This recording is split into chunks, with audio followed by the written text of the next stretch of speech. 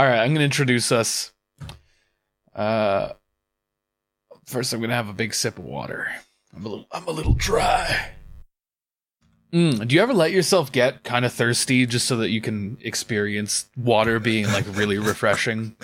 Not on purpose. All right, that might. But that's like that's an interesting that poses interesting psychoanalytic thought problems of. Oh no. Yeah. Okay. No, it's one of those things you reveal about yourself that reveals too much. Anger, sexual lust, the sorts of things that you experience when you're playing a video game. All these concepts originated with Karl Marx.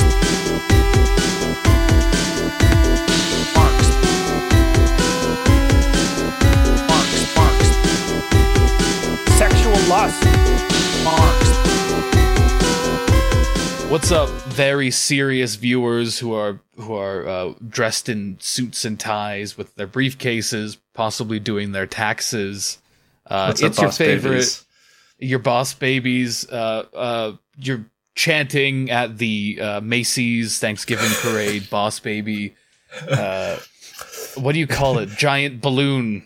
Yeah, we want to thank homunculus. everyone who supported our Kickstarter to put the Boss Baby in the Macy's Day Thanksgiving Parade the other week, and everyone who reached out to us on Twitter, which was a lot of you. To a weird amount to talk about how excited you were for the new Singularity, aka Boss Baby, and you're welcome. Yeah, well, we don't call it a singularity. We call it the new merger. All right, a little bit of business acumen for you. That's right. It's your favorite business podcast. All gamers are bastards.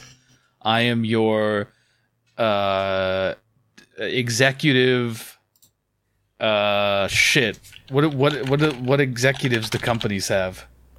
This bit doesn't work. I don't know corporate structures too good. You're the chief operating officer.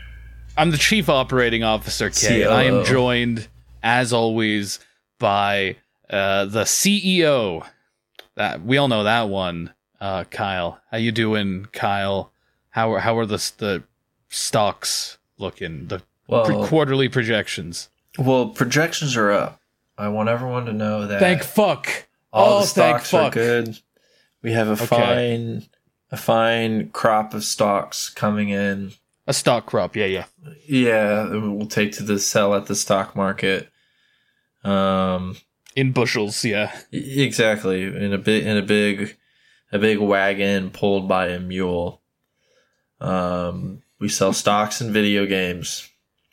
I'm good. It's nice to be potting. I apologize for my low energy to listeners. I've been struck by an anti-gamer illness that I clearly is discriminating against the protected gamer class by When will it end? keeping me sick. Yeah. But otherwise am ready and rearing to go to talk about the most important art form of our daily lives, Fortnite. That's right. This entire episode is about Fortnite. Yeah, we're gonna talk. Oh man, like there's I need to make that like a Patreon incentive. Like I'll make a video about Fortnite. I already have one for if I get I think it's 500 patrons. I'll make a video about Minecraft. Oh boy. Yeah, so patreon.com/LaborKyle. And maybe I'll think about ruining my reputation among scholarly circles by constantly talking about Fortnite, which is, it's kind of already the premise of this podcast. So I guess we're in good shape if they haven't abandoned me yet. Yeah, I mean, we recently had an extended Fortnite excursion, right? When they were doing the civil rights thing. Yeah, when Fortnite solved racism. Yeah, when Fortnite solved racism. I think that was one of the times on this pod where we've gotten just genuinely pissed off isn't even the word, just disgusted. Yeah, it was a real the irony mask slipped Yeah, I was like, this is too repugnant to be allowed to live. Yeah, I have to punish the people in charge of this. Yeah, it was a real. Usually, we usually have the perfect mixture of passive, flippant attitudes toward the absolute degeneracy of the cultural forms that we've chosen to engage with for the majority of our lives, and some genuine analysis of said culture. Those two things, they work really well together if you can strike a balance.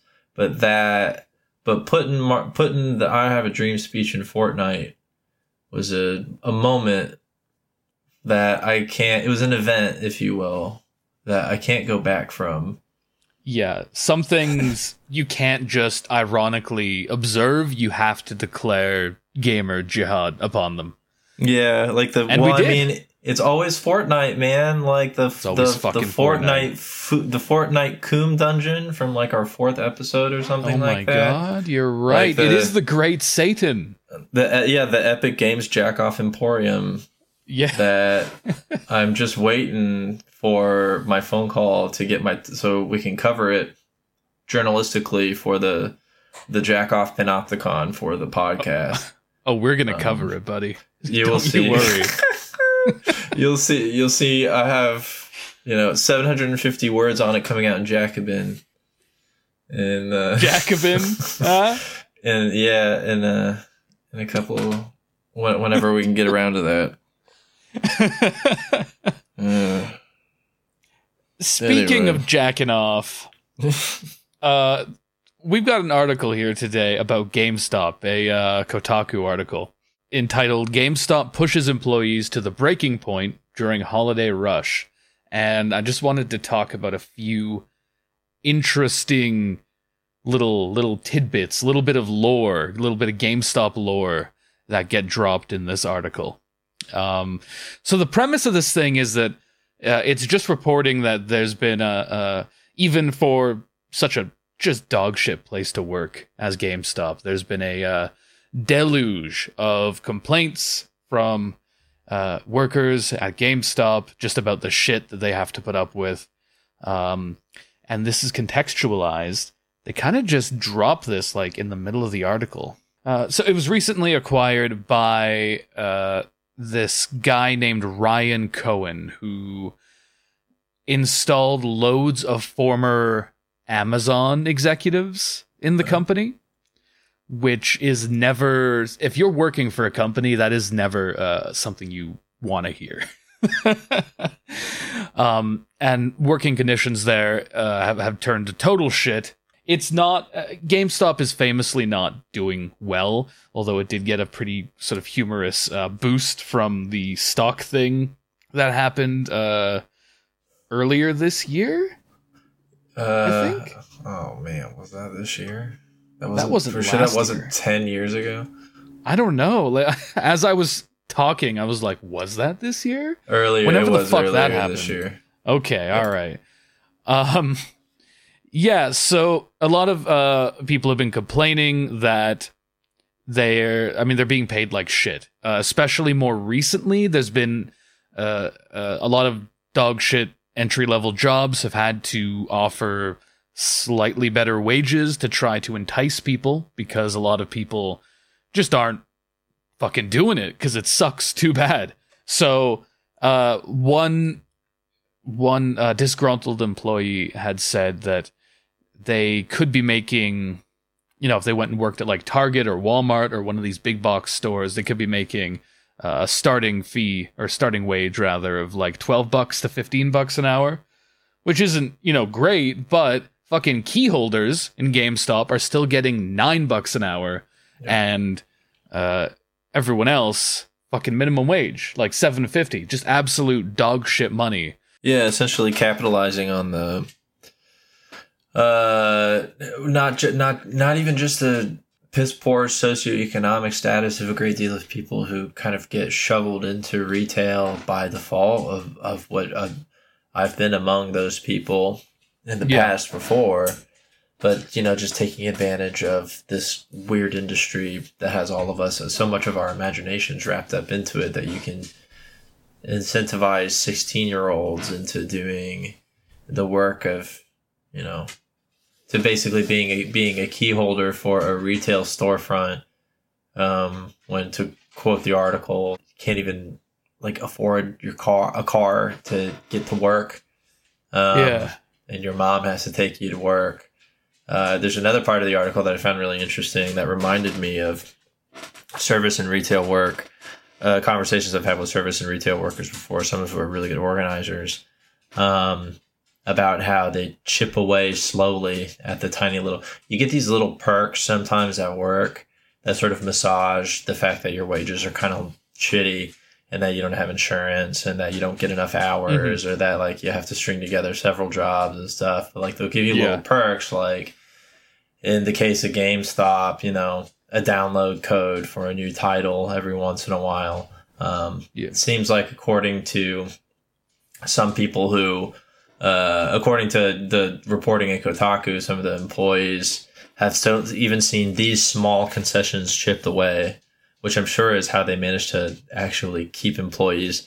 It would not surprise me if GameStop had, even way before any of the pandemic stuff or way before its stock began to tank, it's always had very high turnover, because they exist in the space of work and labor to where like they capitalize on high, like businesses, these sort of retail shops and businesses complain about high turnover, but really they make money off of high turnover because people work there for a certain amount of time and say, hey, pay me more. And they say, okay, here, you can have 10 cents. And you go, okay, Starbucks just offered me $1 more. I'm going to go to work for Starbucks. And they say, fuck you. That's all speaking from direct experience. And so it takes on this like even more ridiculous quality when they start slowly in an effort to sort of save their sinking ship, start further chipping away at the small little concessions that people use. It reminds me, there's a grocery store in the southern United States called Publix. I've known a lot of people who worked for Publix. They're like a giant in grocery retailing in the U.S. South, and they have, like, my cousin worked for Publix for years, all the way through high school. Publix used to incentivize their workers via Christmas bonuses and eventually like company equity and stuff like that. Really basic stuff that sounds insane nowadays. Yeah. But that like used to be a normal part of working a job. Yeah. You just get this. This used to be a thing. You just get this stuff eventually. Like you would start to get offered these sort of incentives to keep you around. That's really that's the old way of doing it, right? You invest in workers and you develop their skills and get them to know how to do the job the way you want it done, so you know you can count on that thing to be done once you found a reliable person. But the new way is just try to make the job so like simple and streamlined that you can just have like a revolving door of disgruntled 16-year-olds thrown at it who've quit after a month because it's fucking hell. Yeah, because it's a shitty job, because it sucks. And now it's like, it gets to the point where the working in retail, the reason why there's been this sort of like newly forming instability in the job market in like fast food, service industry, and retail, and while their turnover has been even more chaotic, is not just because people are fed up and deciding that they don't feel like wasting the precious hours they have of their life working a terrible job that pays them dog shit. Instead, they'll just go try and find something else. The sort of the discourses of like family and stuff at work are kind of falling apart, and people are, seeing, rightfully so, that like, no, this is a transactional relationship and I need to evaluate it based off of those criteria. But then also there's like instability in like cost of everything. Like there are places that like the idea that people have, it was hard to afford your rent before COVID. Like, versus when stuff shut down and then people didn't have a way to make money outside of stimulus from the government. And then all of a sudden now there's all these back payments that are coming in. Like, in what universe is this going to create a stable, like, job force from which that you can, like, pull from? And it has this, like, it has fired up conservatives in the most, like, predictably stupid way. We're saying that these gaps in employment are because no one wants to work anymore. It's always this, like, it's this always virtue, like, ethics. It's always this sort of like lack of virtue or lack of, like, stoic, like, work ethic or whatever, because people, quote unquote, just don't want to work anymore. And a lack of an understanding of, it really is just as simple as, like, not only are these people that just not incentivizing by not paying me, they're not incentivizing me by not giving me full-time work, which is what I need. I don't want to work 2 jobs anymore. Yeah. That all of a sudden feels stupid to me. But it's because at the very beginning, what starts to strip away is the veneer of, like, the cultural discourse of, like you're saying, family, and this, like, obligation and duty to a workplace that treats you like fucking dog shit. And it's nice to see that breaking away. I think that's a really important, that's sort of like what, and that's what this article I think does well. It shows the entry point to this shift in perspective in the relationship with work that I think is, is the circumstances by which we came by it are really terrible, but I think it's a net gain. Yeah, it does feel kind of like it's returning to an older, a previous sort of way of relating to your workplace, where it was a lot more transactional, a lot more mechanical. I feel like if you go back to, like, early industrial factories, you probably didn't see the kind of weird, like, we're a family type rhetoric. You know, it was a lot more openly coercive. Especially in the United States, there was always paternalism in work, but I think that's just true. I think it's just different in scale, right? I think that's what actually, like, after mercantile, like, even post mercantile economy in the United States, and when people stopped apprenticing, and when industrial production changed so much, industrial production was so important to the way that we think about our relationship with work. And the fundamental changes in capitalism are just sort of like, they were unique. And I think, so it, like, while I think it's always those very, very sort of like familial and sometimes very gendered discourses, or that, like, it's a lot of national chauvinism in the case of the United States when it comes to our relationships with work. I think at the end of the day, like, that's what a widened view of work grants you, is the perspective of, my boss is not a unique snowflake. Like, they fucking suck like all the rest of them. And I need to think about this in a very, very different way. That eventually leads to a raising in class consciousness and the potential for organizing and, like, all this, like, I think that's a part of the rising in class consciousness, the shifts in the rise of class consciousness. Yeah. Which is harder nowadays, understandably harder to do nowadays, help people realize the class position despite increasing levels of inequality, you know? Yeah, and there's a lot of obfuscation of class comes down from academia often. That's something I want to maybe, there's not time really to go into it now, but something I want to maybe make a video about or go into on a later episode is, like, modern sociology and stuff, and kind of the shit that has been cooked up over the past sort of few decades, which doesn't help anyone to correctly identify their position in relation to production and the other class.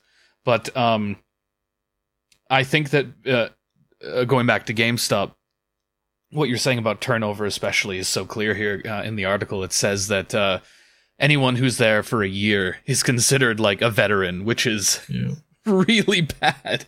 Yeah.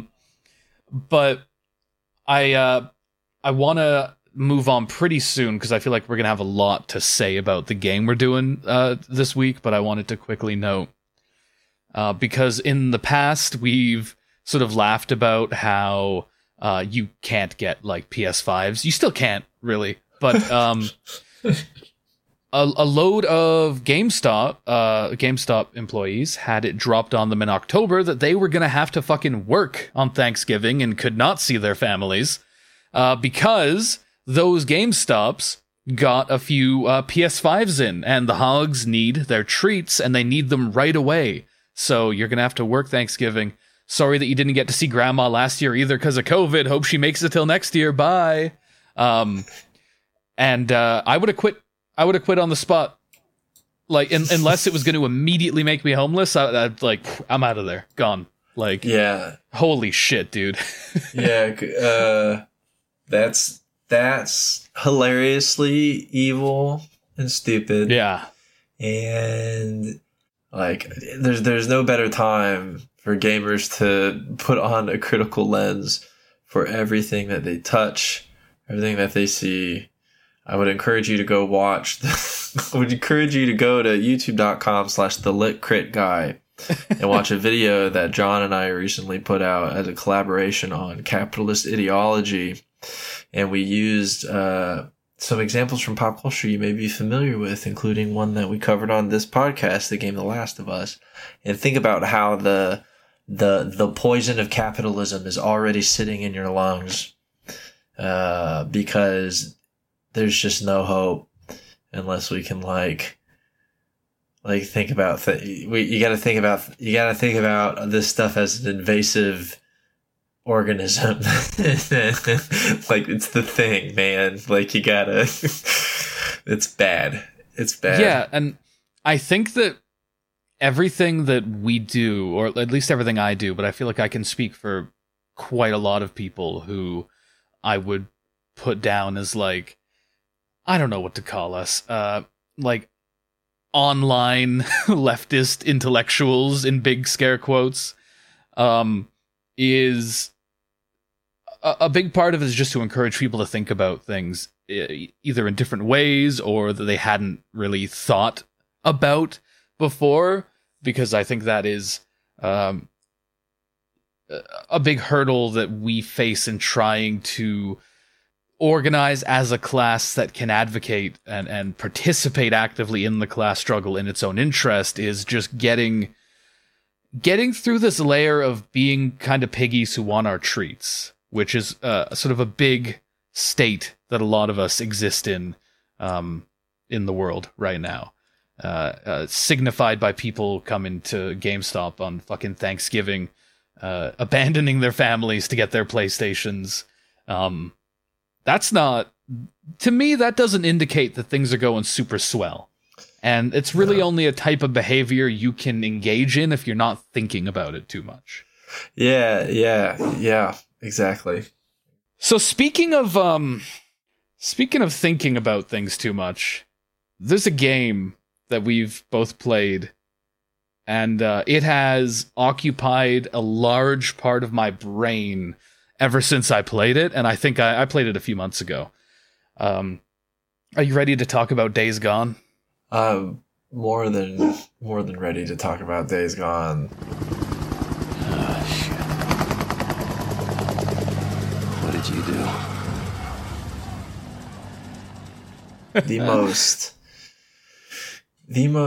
One of the most interesting games I have played in years.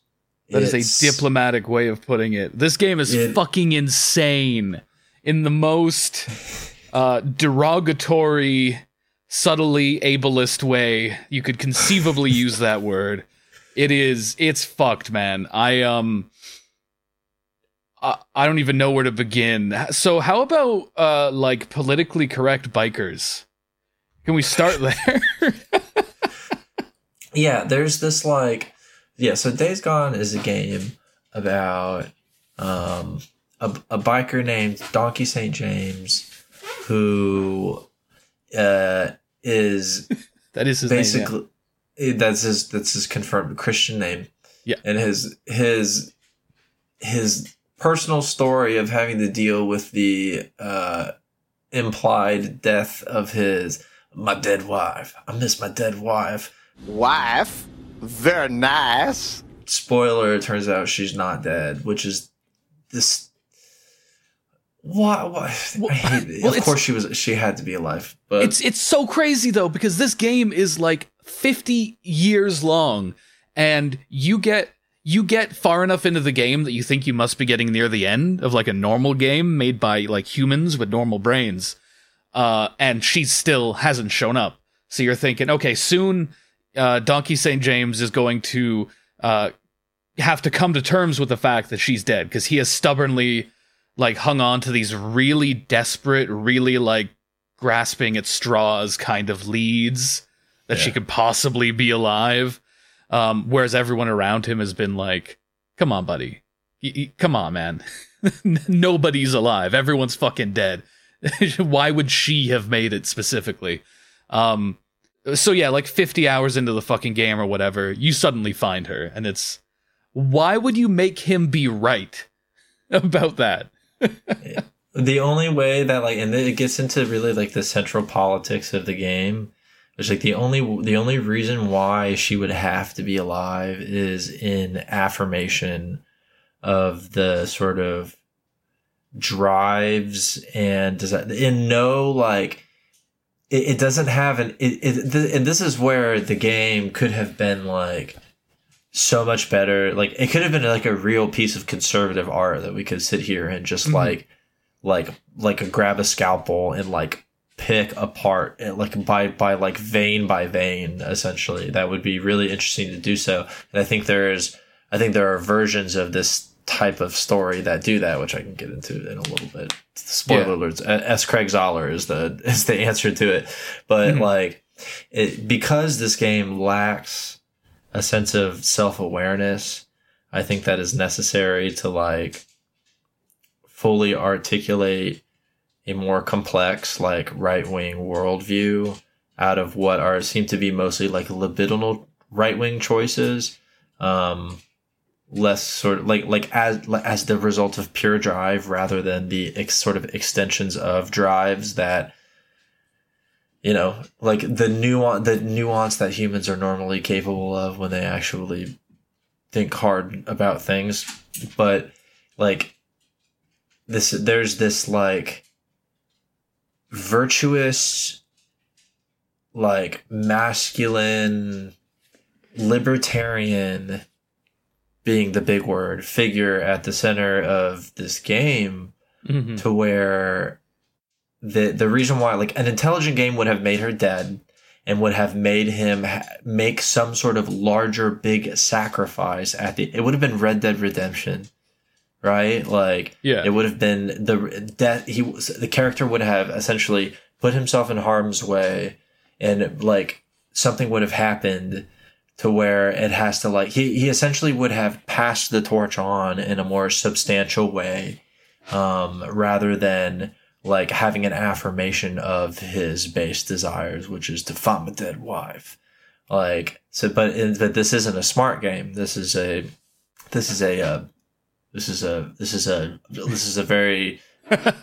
not smart game. That's part of the reason why it's such an interesting cultural product, though, is because if it were more intelligent, it would be more sort of like, it would have fewer sort of like on the nose critiques, because really like, okay, so like the world of Days Gone it's a zombie game. The zombies, as they're recalled, to use the pop culture nomenclature, it would probably closer to infected.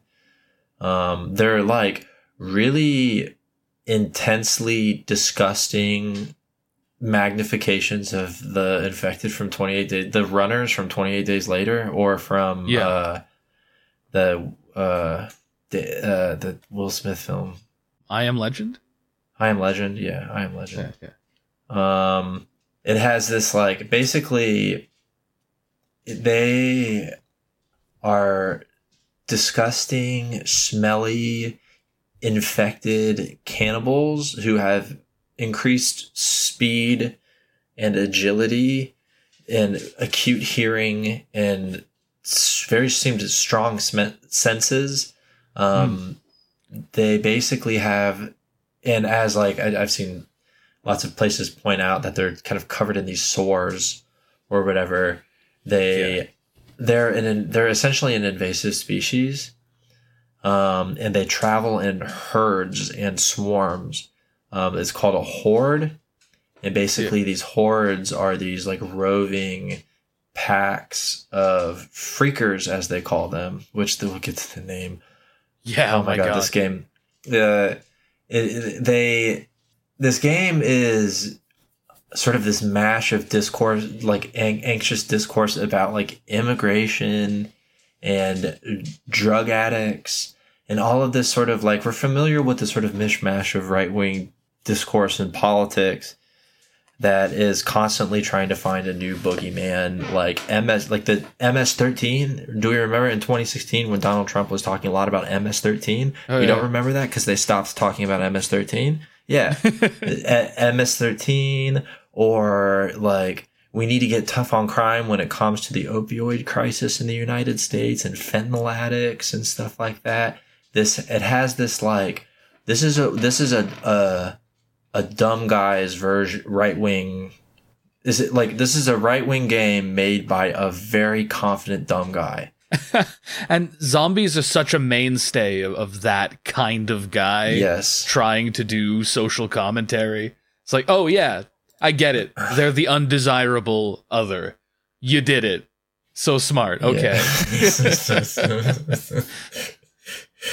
Yeah, there's this like, really it has all of the usual trappings of like right-wing art, and none of the subtlety that is possible of, and people may want me to be more polemic when it comes to right-wing art, but I've spent a lot of time studying right-wing art, and some of it has an incredible amount of the reason we need to properly diagnose right-wing art that has nuance, because it has these like, there's a movie called Drag Across Concrete it was written and directed by S. Craig Zahler. He's the guy who wrote a movie called Bone Tomahawk that came out in 2015.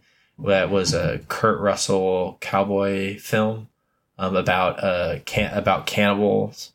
And a Vince Vaughn film called Brawl in Cell Block 99, which I think is the Days Gone of films. Essentially, Brawl in Cell Block 99 is Days Gone if it were smart. But really, I think his most recent movie, Dragged Across Concrete, is about police brutality, and it's very right wing. It is gritty and slow and pretty good in a lot of ways. There's a lot that's good about it, and its capability for subtlety. The main sort of political audience of S. Craig Zahler's films probably won't like his films because they're too slow, too many long conversations.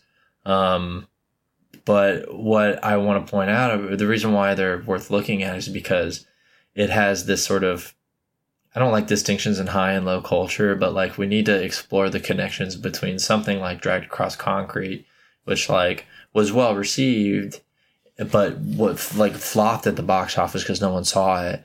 Because it was it's a conservative film about police brutality that's over 2 hours long, and it like could be really plotting in some place. It's really like tonally reminds me of films like Nocturnal Animals, or like it has this. It's a crime kind of neo noir in some places. Anyways, the difference between there are differences between that and a game like Days Gone, which just seems to capitalize on a sort of abstract fear of the other group, in exactly as you're describing, Kay, that very sort of like boring, dumb guy way. Yeah. But like these discourses have this there's an upward ventilating effect that like you find in an effort to sort of appease the sort of more base urgencies of a political group, the sophisticated shitheads at the top of all of this will end up essentially building huge platforms for the like most insidious like manifestations of their politics. And I will cap this rant off with one more plug. There's a piece in the New Republic that was recently just brought outside of the paywall by Sam Adler-Bell, one of the co-hosts of Know Your Enemy, the best history podcast about the American right. It's basically historiography of the American right, and it's incredibly well done. I've been listening to it since it started because I like the hosts. But Sam wrote a piece in the New Republic called "The Radical Young Intellectuals Who Want to Take Over the American Right." We will link it. You should read that because it's the exact conversation that we see happening between think tanks like the Claremont Institute, basically platforming Mencius Moldbug, literally like inviting him on to like we're going to talk about platforming discourse. I usually that sounds very online, but like no, we need it.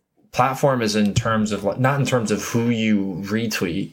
It's about discourse and where you're like basically you're creating a young conservative leadership institute because you're this old conservative National Review sort of like Reagan-Barry Goldwater type, but you end up like introducing a room full of 19 and 20-year-olds who are all going to go work in Washington, D.C. to the ideas of Mencius fucking Moldbug, who literally calls himself a neo-reactionary and who wants a Caesar to be appointed at the head of the United States. Like, yeah, he's an old matters. School freak. Like, see, the thing is that this is what's so frustrating about like online weirdos is platforming as a concept, as it made its way into kind of like common knowledge, was a really important sort of thing that was discussed in anti-fascism. It was a big part of understanding how political movements are developed and spread.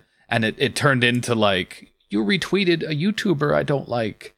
And it became something where it's almost embarrassing to fucking say the word, even though we are talking about something like real and serious, because it's been bogged down by people who don't have real problems.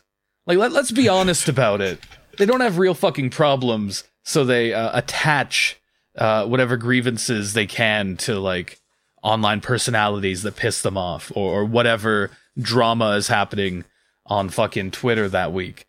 But let me tell you, a new generation of young reactionary dickheads getting to be exposed to fucking mutants like Moldbug. That's gonna cause you some problems. That's a problems type situation. It's not good. Yeah. So I've just been feeling really fucking like impatient with people's shit lately. I've been exposed to too much liberalism. I got the rage. Oh, I for the first time in a really long time, I usually like to I like an abstract dunk. I like to reference a tweet without, I like to make fun of something stupid that's happening online in less of a direct way. I don't really like getting involved. I don't have time to post all day, and I definitely will do it if I let myself. Or just being honest, I have a very addictive personality. I've always had a very addictive personality. Twitter's not good for me, but I lost my shit at the takes that some of these weirdos have been putting on the internet. Sick shit. Because it's clearly you're just bored. And yeah, that's what 90% of this shit derives from, really. Boredom. Yeah. And like, I increasingly think that boredom is one of the most dangerous sort of phenomenon in any kind of like semi-political space. I feel like so many reactionary trends just developed out of like a bunch of bored middle class people. I mean, that's where TERFs come from. Like, just bored middle-class housewives in Britain were like, you know what? I've got a problem with these transes. I read about this new thing online to be afraid of. That's how people got hooked on Q. That's how people got hooked on all this Q stuff. Yeah, you can go into full-on fucking, like, far-right cults so easily. You're just fucking bored and reading shit. Yeah. And, like, you want something to be interesting. Yeah. Yeah, we live in an attention economy. This is where we're talking about, like, this sort of continued critique of the sort of day-to-day motions of our lives. Because, not to plug myself more, but go to my YouTube channel. I wrote a video about No Man's Sky. Watch that. And it is intimately connected to exactly what we're talking about. This idea that, like, there is, like, that you're always on the menu. You don't have to be logged onto Twitter to be on the menu. You're always on the menu. They're always going to be trying. Your production power doesn't always represent what we think as production power anymore. It's been so thoroughly abstracted. So we have users who aren't necessarily buying anything, but maybe being advertised to, count as, like, monetizable content, to where then venture capital will come in and take guesses essentially onto what platform people are going to be talking on. And basically, it's an attention economy absolutely is going to see boredom as, like, an extractive process. Like, boredom is a process of production. All of this is a process of production, and we should abstract our analysis as a means for wrapping our head around what the fuck they're trying to get us to do. Yeah. And how easily it is to be manipulated when you're stuck inside working at home with a pandemic and you got Facebook open, and all of a sudden you're scared of all these trans people who are going to come and trans you or your children or whatever. It creates this situation where something that we normally look at as quite a safe and passive state of just kind of being bored at home is actually quite a vulnerable state now. Yeah. Where, you know, your fucking aunt or something, you know, having too much time on her hands and being bored at home scrolling the fucking internet, that can suddenly become, like, a threat. Like, you see her next Thanksgiving, she might be fucking nuts. Like, she might be talking to you about stuff you never heard her even think about before, just because she had a little too much time on her hands. She fell down a fucking rabbit hole, and she may not have had especially if you don't grow up with the internet, something we're finding, and we have found in the past decade, is that people who sort of get into it much, much later in life, they really don't know how to, like, safely navigate it. Like, I don't think a lot of younger people, and not all young people are good at it, but a lot of younger people don't even realize how many little things they do without even maybe thinking about it to sort of filter information or little red flags that they pick up on in just the way that, like, weird, deranged online communities tend to talk and behave, where you can be like, oh, I recognize that. You're from fucking Kiwi Farms or something. I'm going to go on my way. Some random, like, 45-year-old who, you know, just, like, got figured out how to access the internet on her fucking tablet doesn't have any of those skills that you've, like, developed since you were a teenager. And she's just going to fall into the shit. Which, incidentally, brings us back around to the game. Yeah, the game has this. There's this paranoia. There's this sort of, like, social other paranoia that is so perfectly bred into cultural products like this, and I think it's most evidenced just by the permission it gives for pure disgust when faced with sort of, like, in this case, the collapse of all of humanity. It has this, like, a suspicion of, it has understandable suspicion of institutions and structures, but it's done so in such a cartoonish way that I find it, I think that's what I find most interesting about it, is that it just has very little, it has no filter, this game, I don't think. Yeah. Although we were talking earlier about how it can be difficult sometimes when comparing it with other right-wing art, and how it can feel like, as we were saying, it was kind of made by like quite a dumb guy. That's kind of the impression that comes off from it. But Kyle and I have been talking about this game in the DMs for a little while. I've been really hyped to finally do an episode on it, because it's, like I said at the beginning, I've been thinking about it so much. But we were saying how it felt like it was written by like a quite dumb conservative guy and then like edited by a liberal, because there's all these weird inconsistencies with because everything we've said about what the zombies represent and the way they're treating like the outside world, which they refer to as the shit. Anything outside of like a settlement's, safe walls is the shit. But then at the same time, it'll really go out of its way. Like in some flashbacks, they will go to great lengths to stress that your main character and his like fucking skinhead buddy in their biker gang are not racists. Yeah. It's an inclusive biker gang. I don't remember if they did, but I think they might have suggested there was somebody gay in the gang. I might be mixing that up with something else. But they go to great lengths to be like, hey, this ain't, you don't, you just because we're a bunch of white guys in a biker gang, hey, don't make assumptions. And then this is taken to an even more incredible extreme later in the game, long after a normal game would have ended, when you find your wife is alive. Very nice. She is working with a Christian fascist militia led by a deranged older man who likes to shout Bible verses and seems like, any other situation he would be rounding up the degenerates, and during one of his many insane speeches, he makes sure to include that his Christian fascist militia is trans-inclusive. We do not care if you are gay or lesbian or bisexual or transgender. These are things beyond your control.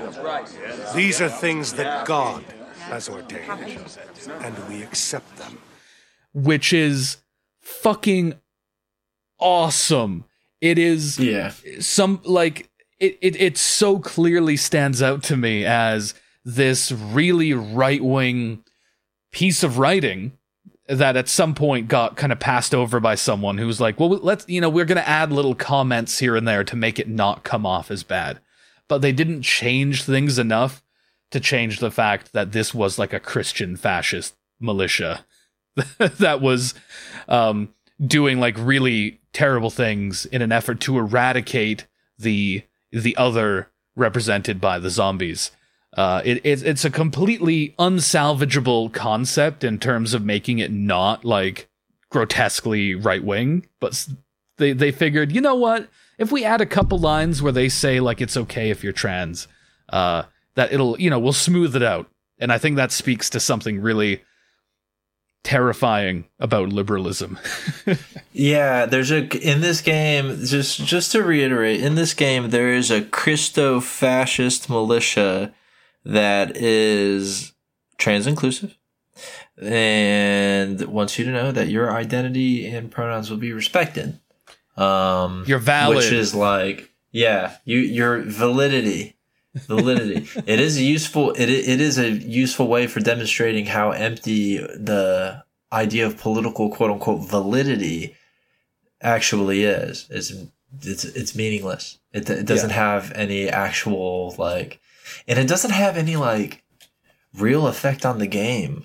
There's characters there are two women who are implied to be in a relationship in the game that felt fairly organic. Yeah. It felt like it didn't need to be it was discussed in specificity, but not in the annoying way that, hey, there's a good thing about Days Gone. It wasn't kind of annoying the way they introduced when two women were heavily implied to be in a relationship. like those characters were just as half written as all the rest of the characters. Well, that's actually somewhere where I find more right-wing media tends to do better in a way, because they're still very much in this kind of almost don't ask, don't tell kind of mindset. Exactly. So as a result, they're not going to like make a big fucking scene out of it. They'll just put them in the fucking story. Whereas a liberal thing would have to be like, I've recently watched The Eternals. Don't watch The Eternals. But there's a gay character who completely inappropriately and out of nowhere in a scene goes on like, it's totally unrelated to what's happening, but he suddenly starts going off about like, no, I'm perfect the way I am kind of thing. And it's like, he was clearly talking about being gay. And it's like, nobody in this scene was concerned about that. Like, should have sang it instead. should have sang it. Don't tell me not to fly. I've simply gotta. It may as well have fucking been that in the middle of like this fight between aliens or something, where that just wasn't even a topic of discussion. But there's this liberal idea that you're doing politics if you put a gay character in your fucking awful soulless Marvel movie. So you've got to draw attention to it in a way that a lot of right-wing media just wouldn't. They'd be like, yeah, just that's what those characters are. This is a quota. It's virtue signaling or whatever if I make a thing out of it. So I'm just going to put them there. And then it ends up actually feeling more natural. A little more, yeah, exactly. Just a little more accurate to how normal.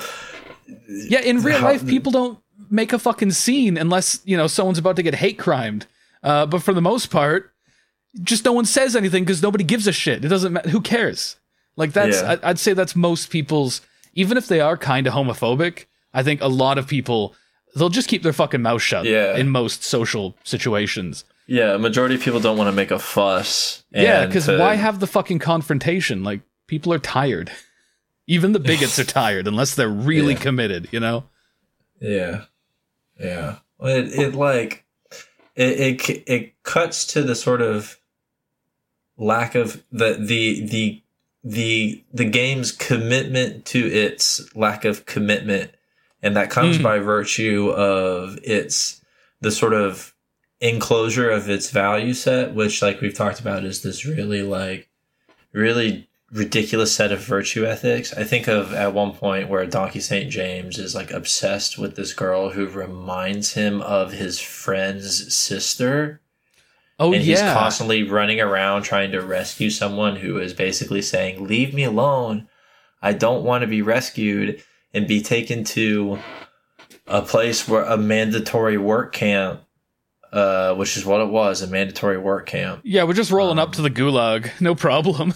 It really, for real, that lady ran it there's this part of the story to where you're constantly following this young woman around in this paternal sense. And then she is essentially keeps rejecting you.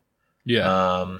And then you're able to sort of act as this, as always, the central character acts as this both active and passive party that is like going in and killing all these zombies just to take someone somewhere else and then have them run off again. There's no real consequences of all of that part of the story besides the fact that you're just trying to raise money to fix your bike so you can drive north. That's really and it's only when you keep reintroducing sort of the dream of the alive wife, and then when you in a very infantile kind of way introduce that dream back into reality and allow him to sort of fulfill his deepest desires, instead of recognizing that, instead of enacting the actual sort of ethical premise that you created for yourself and having him go out in a blaze of glory or something after he gets confirmation that his wife is dead, he is forced to confront that difficulty. And then he does the right-wing stoic thing, and he comes to the defense of babies or something. They love those babies. I just rewrote this game and made it better. And it did not take, and I am a literal communist. I understood more about the sort of central premise that the person in this game, the people who are writing it and creating it, were trying to articulate than the final product itself. And here's the thing, and not to ramble on too long, but if you go on the subreddit for Days Gone, it's filled with reactionary opinions. And yeah, it's Reddit, but like it's filled with a bunch of people like being really right wing and that sort of a thing. And what's interesting to me is that the people who play this game understood it. We understood it, but it's in that sort of like the production process gets disrupted in the creation of cultural products to where it gets this like edit at the end that makes it extremely schizophrenic in this very interesting way.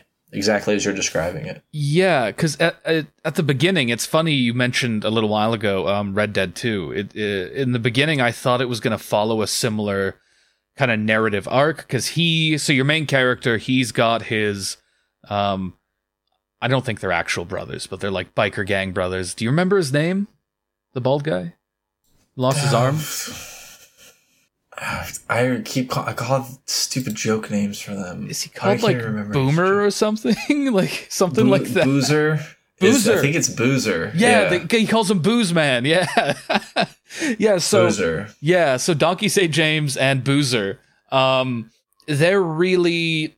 I kind of thought they were gonna represent this kind of dying world, because they're very attached to the before world. I mean, he's got his wife, and both of them are like, they're still wearing like their fucking their gang colors and everything. Like they're still doing the biker gang thing, even though they're just two guys in like a post-apocalyptic wasteland. It's ridiculous. Like it's an absurd premise. So I thought it was going to be everyone else is trying to like build a new society, even if it's kind of shit, and try to like move on and, you know, look to the future. And these guys are like trying to relive what their lives were. I kind of thought that's what it was going to be. And it was going to end with him accepting that his wife is definitely dead, and that all, you know, coming to kind of a head and having to let go or die, basically. I thought that was going to be the trajectory of the game. But instead, as we've discussed, no, they're always proven totally right to just never let go of the past, no matter what. Which is an awesomely conservative sort of narrative arc for these guys to go on, because our main character doesn't really grow or learn anything. He's proven right again and again and again. So just stick to your guns, never back down, no matter how much like evidence you're shown, and just rock out, bro. Dudes fucking rock. You don't even worry about it. You're probably doing the right thing. If you felt like it was the thing to be doing, it must be the right thing. Yeah, this is the worst kind of dudes rock game for sure. For sure. Like awesome. there's a good way to do dudes rock, and this is not it. Not just because sometimes the gameplay can be kind of janky, but because it's like this game was inspired by The Walking Dead. Clearly, like it's The Walking Dead and like World War Z. The mechanics of the infected in World War Z combined with the discourses, for a broad term, but basically the tone and the sort of political urgencies of The Walking Dead. The Walking Dead can be a little more liberal, a little like it has a different sort of flavor of reactionary tendency. That's just, I think, because of marketing, and because it was aware that its audience was broader. But it has this sort of like sinking effect on like our like sort of like the buoyancy of our critical thought is like sinks like a rock underneath the weight of the. I was thinking last night, I was in Liv Agar's Twitch stream last night for Crashnating. Right. And I had never watched Liv on Twitch, but I'm a big fan of QAnon Anonymous, which I've listened to for a long time, and Liv is a correspondent on that show.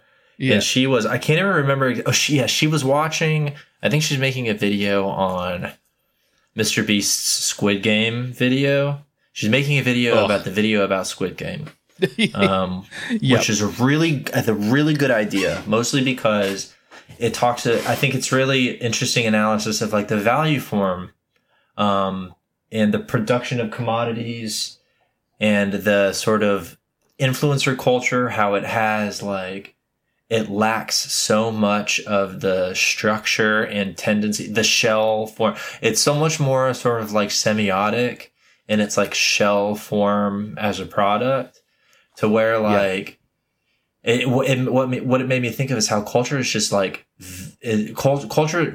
All cultural products are vacuums nowadays. They exist by virtue of the sort of inward pull effect, but they are absent at their very core. They contain this sort of signal of something. This is a video about Squid Game. Squid Game is the thing we all watched and know about. Ergo, my video matters. Even in the video, I learned that, and I actually didn't know that they did this for even like films and stuff.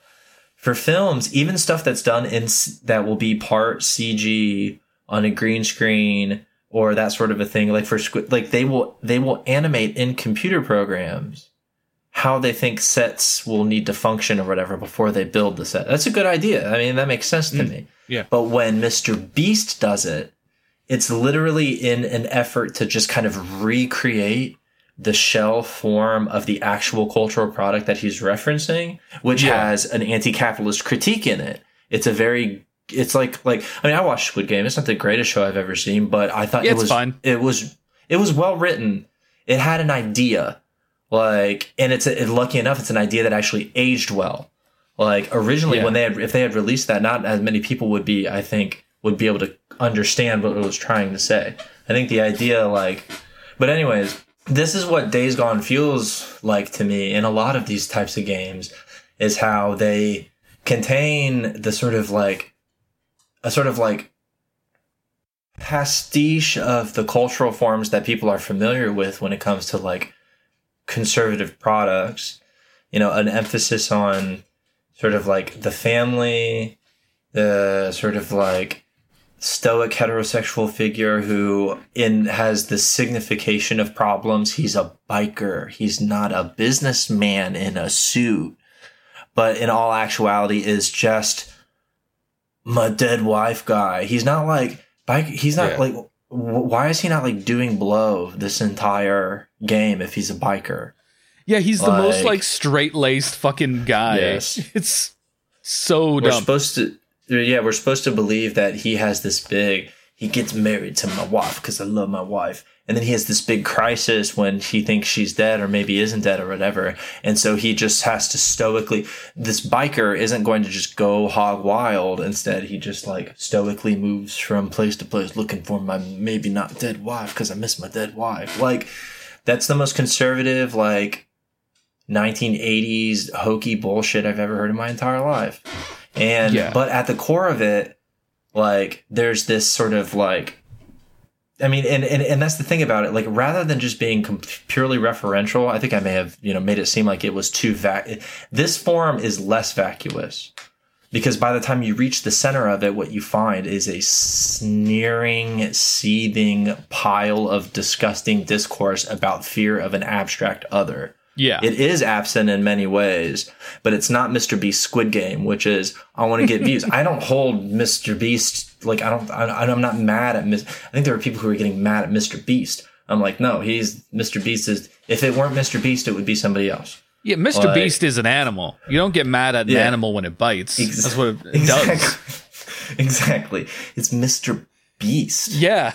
He knows. He knows he's just a creature. Yeah, like, for real. No, I didn't know who this person was, but beforehand, now I do, and I don't see much of a difference. But because at the core of Days Gone, there are politics in the game. It's just that they're not very well thought out. And then since it, like, sort of the filter of the production process made it kind of have these weird schizophrenic parts to it. Where you end up, but that's how you end up with a Christo-fascist trans-inclusive militia, and like this sort of like, it's a weird product, but I think it describes so much of what we're trying to say about culture and capitalism that we're talking about literally on this podcast all the time. Yeah, absolutely. And relatedly, I'm working on a Squid Game video, and I'm trying very hard not to discuss the Mr. Beast thing, because you just can't. You can't do both at once, so the video is going to be an hour long. You just can't. Yeah, it turns into this Ouroboros of content. Yeah. In I'm not sure if better is the word or just more coherent, but in a better or more coherent work, the main character of Days Gone would be Joel from The Last of Us, even down to his kind of obsessive relationship based on like the death of a young girl in the kind of before times, right? Like, I feel like they're really similar characters, but The Last of Us is maybe a little bit more interested in actually thinking about what it would be like to have a guy like that in your life, and how like destructive and like selfish his impulses are, based on again doing the same thing that the Days Gone guy is doing, of just sort of clinging on to these things that you want no matter what, no matter how much of a bad idea it is, and never kind of letting go of the past, even if it destroys everything around you and yourself. Like, that is Joel's character, but in The Last of Us, you know, there's some pretty significant consequences to that kind of behavior, whereas of course in Days Gone he gets everything he wants because it's based to be like that, which I enjoy. I would like to formally recommend that people play this game. You don't have to play all of it. It's so like, long. It's because it's too long. Yeah, that's the thing. It's too long, and there's a lot of like busy missions. So you gotta like, if you have the like gene that I do that requires you to, for 1 hour a day, no matter what the video game is, just sit there and do something that's going to turn your brain off. Right now I've been playing Fall Guys Season 6, if you can't tell the level of content that I'm working with. Or I replay the same, there's a reason why I've replayed the same Final Fantasy games literally over 100 times, every single one of them, is because I have to sit there every evening for an hour, maybe an hour and a half, and do something mindless. Otherwise I can't sleep. I don't know if I'd say mindless. You know, much like Final Fantasy, Fall Guys is a rich text. There's a lot going on. Well, there. I mean, youtube.com/LaborKyle. You can find out. Come on, one more plug. We got at the end. I got the big plug. The big plug at the end. Okay, all right. Yeah. No, there's. This I think you should play this game if you like open world zombie stuff, because it's not great. You don't either pay for it or as cheap as possible. But like, it has this, if you're interested in conservative texts, that you should play this. It has a lot of like, there's a sense of what's been happening in conservative politics, especially in the US, that sort of runs as a current through this game. Like, my favorite point, I think, was when Donkey St. James, after having saved his not dead wife from the Christo-fascist militia, I think I described this on another episode of AGAB, where he comes out and he salutes the good troop or whatever. Oh, yeah.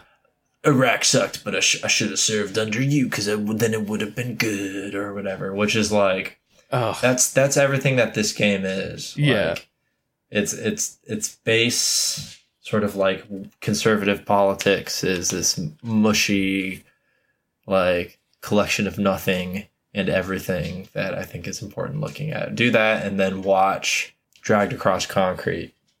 And then if you do both those things, you have permission to @ me on Twitter and I'll talk about it.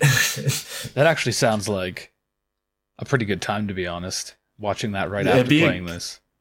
It would be a good like, if people are looking for conservative culture to talk about, we need to talk about S. Craig Zoller. I've seriously considered making extended videos about S. Craig Zoller, because I find him really interesting. And you know what? If you don't care about any of that, but you just want to like drive around on a motorcycle, this game's got your back, buddy. Yeah. I like driving around. I've been playing a lot of Death Stranding. I'm driving around these days. A big thing that was like the selling point of this game before it came out was huge like hordes of zombies, like having just lots of, not different, but yeah, lots of models on screen going at the same time, and the game delivers on that. There's really fucking big hordes, and it's cool. It's pretty cool. Like, yes, like as like a zombie game, it's all right, and I think it's it's got absolutely fascinating and bizarre politics throughout that will have you with your jaw on the floor and multiple times, just like, what the fuck is this game? So, like, no, I would recommend it. I think it's a deeply deranged piece of art, and I think everyone should play it. There's a very cinematic moment when you play Days Gone, when you look up and you see what you think is to be like a couple of freakers or whatever wandering towards you, and then you look up over the horizon and you realize it's one of those horde things, and then they all start chasing you, and the music picks up really well. Yeah, that stuff it's awesome. Honestly, it's so they made that. It's like the whole game. That's the only part that they put a lot of thought into, and everything else was just like, everything else was just like straight from the hip. Then this sort of like cinematic feel. They wanted it to be an interesting open world game. I can tell they didn't deliver when it comes to the story and the missions in some ways. Those would have been fine, even not as an open world game. But yeah, those fucking horde things. Those are cool. Oh, we should. Okay, so I mean, we want to end pretty soon here, but what was going on with the anarchists? Do you remember that? They would put like little stone things around that Donkey St. James would smash, and he'd be like, "Oh, those damn anarchists!" But they just seem to be like random groups of like, there's like random people like looting or stealing to survive or whatever. Yeah, they're like. Yeah, they're this kind of weird anti-faction almost. They're this like decentralized. Yeah, they paint A's on their faces too. You know, anti-factions are the real factions. I mean, right? The negation of the faction is the faction. It felt like, again, it felt like this very kind of surface level conservative posturing, like vaguely aware that anarchist Antifas are a bad thing, but not really being clear what they do or what's so bad about them. They're just kind of around being little fuckers. But he gets really angry whenever he runs into them or sees their like little stone things they leave around. Like your character, who, by the way, we didn't mention, never shuts the fuck up. He is constantly talking, constantly narrating everything. Like, if you go try to sit down, he'll be like, "Oh, well, better sit here then." And, oh, no, I'm going to get up. I got to go do things. Like, just everything he does, he will say what he's doing. And as you're, like, sneaking around enemy bases, he's, like, ranting to himself about them. And fuck, he gets mad about the anarchists. But it's never clear why. Yeah, it's not. Well, yeah, that's the problem, is that he's not, like...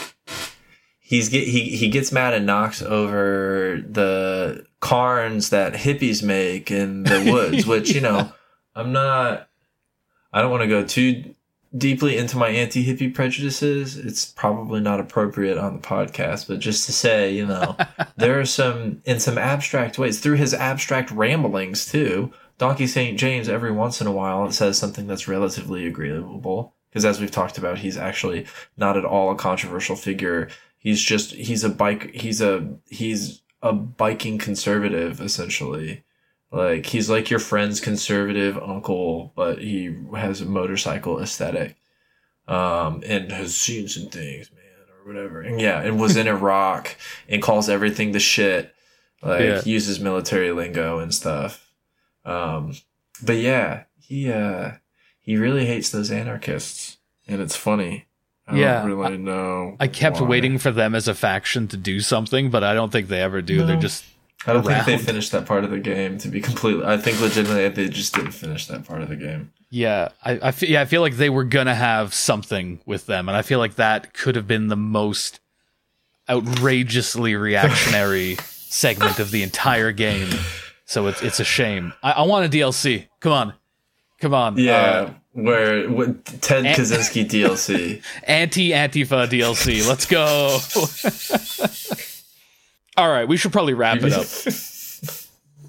Okay, do you have anything to plug? Yeah, man. Watch my YouTube videos at K and Skittles. Like I said before, I'm working on a Squid Game video that'll be out sometime this month, and it's hopefully gonna have a few kind of interesting perspectives, because it's been talked about a lot. So I talk a bit about the SsangYong Motors strike and the new Soviet man. So I hope that I hope you'll like it. That's me. That sounds good. Yeah, it's gonna be all right. Watch that. How about you, Kyle? You can follow me on Twitter and Labor Kyle, and I have a YouTube channel with a video that I've put out recently on you guessed it, history and memory. I know everyone's really surprised that I'm actually choosing to talk about my own discipline more. That's something that you can do. You can also go and follow a Twitter account at the Profane Pod, because I guess I can say that I am going to be collaborating with my friend and AGAB guest, the Lit Crit guy, on a new show for Repeater Books, and on the new iteration, the most recent iteration of the Zero Books YouTube channel, which is recently back in Repeater's hands. And we're going to be talking about, it's a show about Gothic Marxism and sort of the materialist redemption of our current circumstances. And the first episode, basically, it's going to be essays and a conversation between John and myself of about a little over an hour. And then every episode is going to be on one broad theoretical topic. And the first episode, which we don't know exactly when it's going to come out, maybe end of December, maybe early January, is going to be on hope. So, yeah, if you follow me on all my platforms, and you will run into that new show eventually. Yeah. Very excited. Do watch that new show, because Kyle and John are two of the smartest people I know who are dumb enough to make internet content.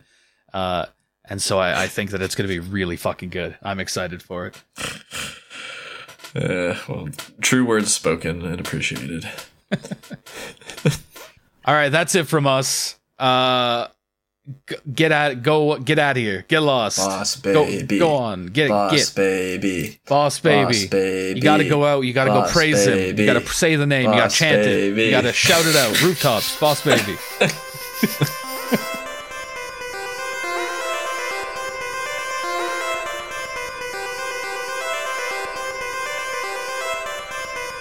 All gamers are bastards.